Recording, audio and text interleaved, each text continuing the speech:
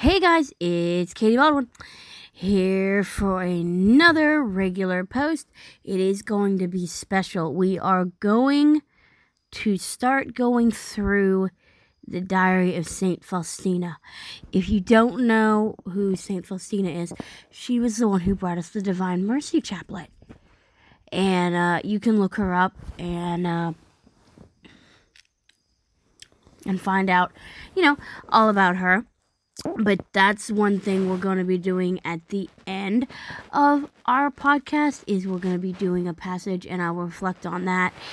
But right now, let's go into our regular readings today. Today is Tuesday, the 27th, Ordinary Time, Week 21. For you yourselves know, brothers, that our acceptance among you was not empty. Instead, having previously suffered and been treated shamefully, as you know, at Philippi, we had confidence in our God, so as to speak the gospel of God to you with much solicitude. For our exhortation was not in error, nor from impurity, nor with deception. But just as we have been tested by God, so that the gospel would be entrusted to us, so also did we speak, not so as to please men, but rather to please God, and to test our hearts. And neither did we at any time become flattering in speech, as you know, nor did we seek an opportunity for adverse, as God is witness. Nor did we seek the glory of men, neither from you nor from others. And although we could have been a burden to you as apostles of Christ, instead we became like little ones in your midst, like a nurse cherishing her children. So desirous we were for you, that we were willing to hand over to you not only the gospel of God, but even our own souls, for you have become most beloved to us. Reading responsorial psalm is unto the end a psalm of David. O Lord, you have examined me, and you have known me. You have known my sitting down and my rising up again. You have understood my thoughts from afar. My path and my fate you have investigated. And you have foreseen all my ways, for there is no word in my tongue. Behold, O Lord, you have known all things, the newest and the very old. You have formed me, and you have placed your hand over me. Your knowledge has become a wonder to me. It has been reinforced, and I am not able to prevail against it. Gospel according to Matthew. Glory to you, O Lord. Woe to you, scribes and Pharisees, you hypocrites! For you collect tithes on mint and dill and cumin, but you have abandoned the weightier things of the law, judgment and mercy and faith. These you ought to have done while not omitting the others. You blind guides, straining out a gnat while swallowing a camel. Woe to you, scribes and Pharisees, you hypocrites! For you clean what is outside the cup and the dish, but on the inside you are full of avarice and impurity. You blind Pharisee, first clean the inside of the cup and the dish, and then what is outside becomes clean. So, a very simple gospel reading this evening, I should say. And I want to focus on that for a few minutes because I do want to get to our Divine Mercy reflection today. But I want to focus on the idea of impurity and looking inside and outside ourselves. This is not something I have done a sermon on before, so I'm kind of excited to give you guys something new to listen to tonight. So let's talk about impurity for a minute. So what is Christ talking about in today's gospel? Where he's rebuking the Pharisees and the scribes because they are so focused on these tiny little imperfections when they're not focused on the bigger picture of judgment and mercy, like God is, like he is. And then he makes a startling response. He says, you clean the outside of the cup and dish, but in the inside you are advice and impure. That's also going toward us too. We talk about the idea of impurity, and I know I've talked about it a lot. about how we should focus on what's in the inside, because it's not what comes in that defiles a man, as Christ says. It is what comes out of a man that defiles him. So it's what's on the inside that makes us unclean, not what we take in. Because remember, in the Old Covenant, there were certain things that Jewish people could not eat. Okay, there were certain things that Jewish people could not eat. They couldn't, I don't think they could eat pork. There were, like I said, their law was very scrupulous. But Christ turned around and said, no, it's not what you put in that makes you unclean. It is what comes out of you that makes you unclean. So again, he's putting a twist on the old Jewish covenant, not focusing so much on the food aspect, the nutritional aspect, but he's focusing on the person, the man, and how our hearts are going to defile us. Our hearts are going to give us away. And that's what Christ is saying to us today. He's saying that our hearts, that what is in our heart, is what's going to defile us, not what we eat, not what we drink, not what we take in, but what we give out is what's going to defile us. So on that turn, how do we fix this? Well, for one, we can watch our speech. That's a hard thing to do, believe me, I know. I suffer of it too. But the idea is we should watch our speech in how we talk about God.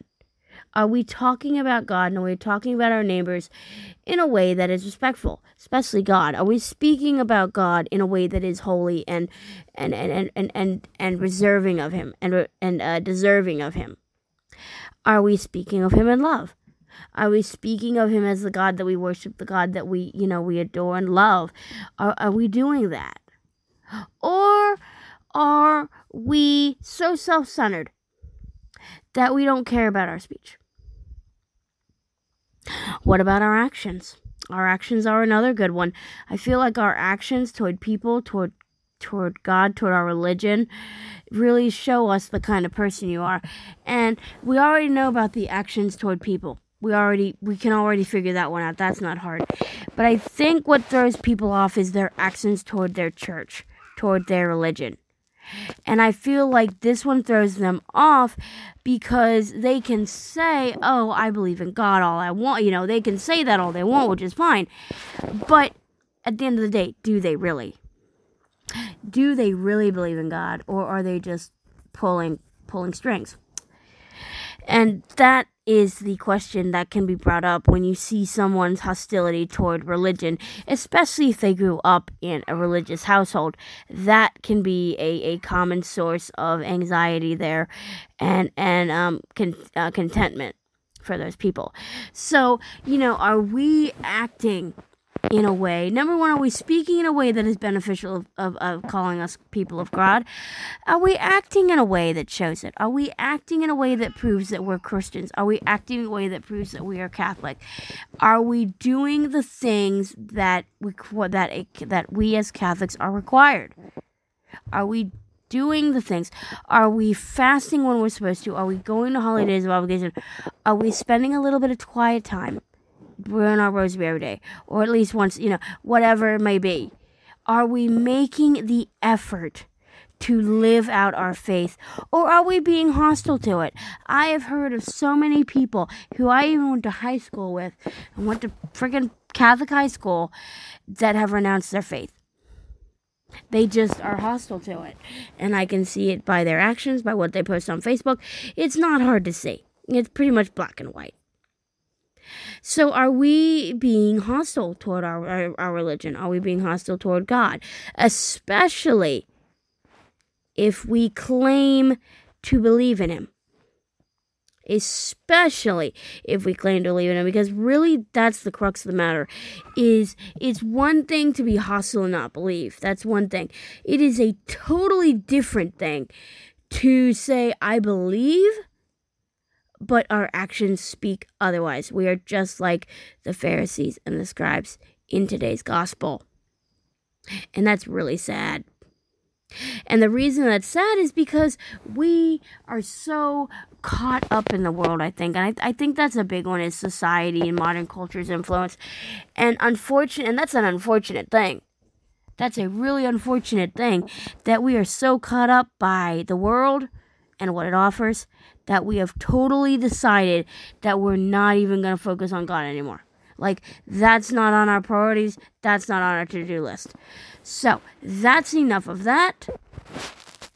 I am going to go ahead, and we're going to go ahead and start this new series. I'm going to call it the St. Faustina series, and we're going to do it at the end of every podcast. And it's just going to be reflection with a little prayer. And I want you guys to really take heart to this. Take heart to this as I read it.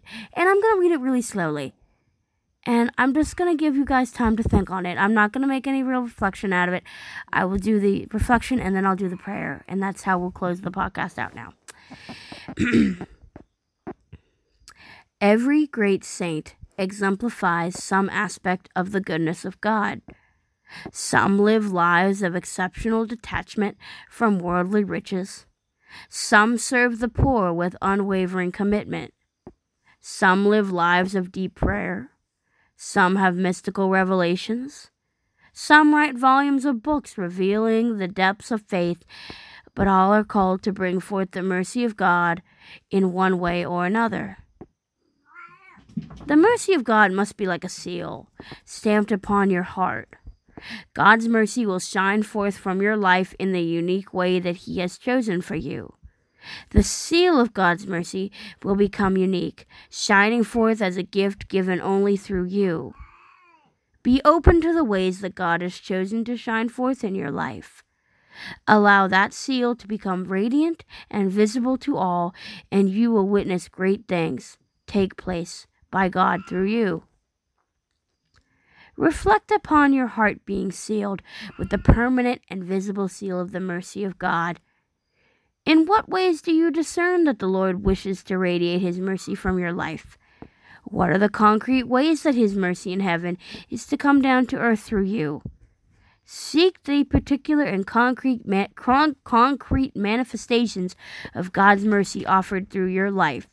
Committing yourself to these visible and real manifestations will enable you to become a powerful instrument of His heart in our world. And here's your prayer.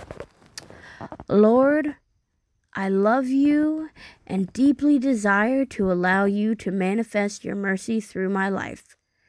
I choose you as the source of all goodness in my life and give you my heart to seal with your compassion and love. Shine through me, dear Lord. Jesus, I trust in you. And that's how we will end the podcast every night. That's how we will end the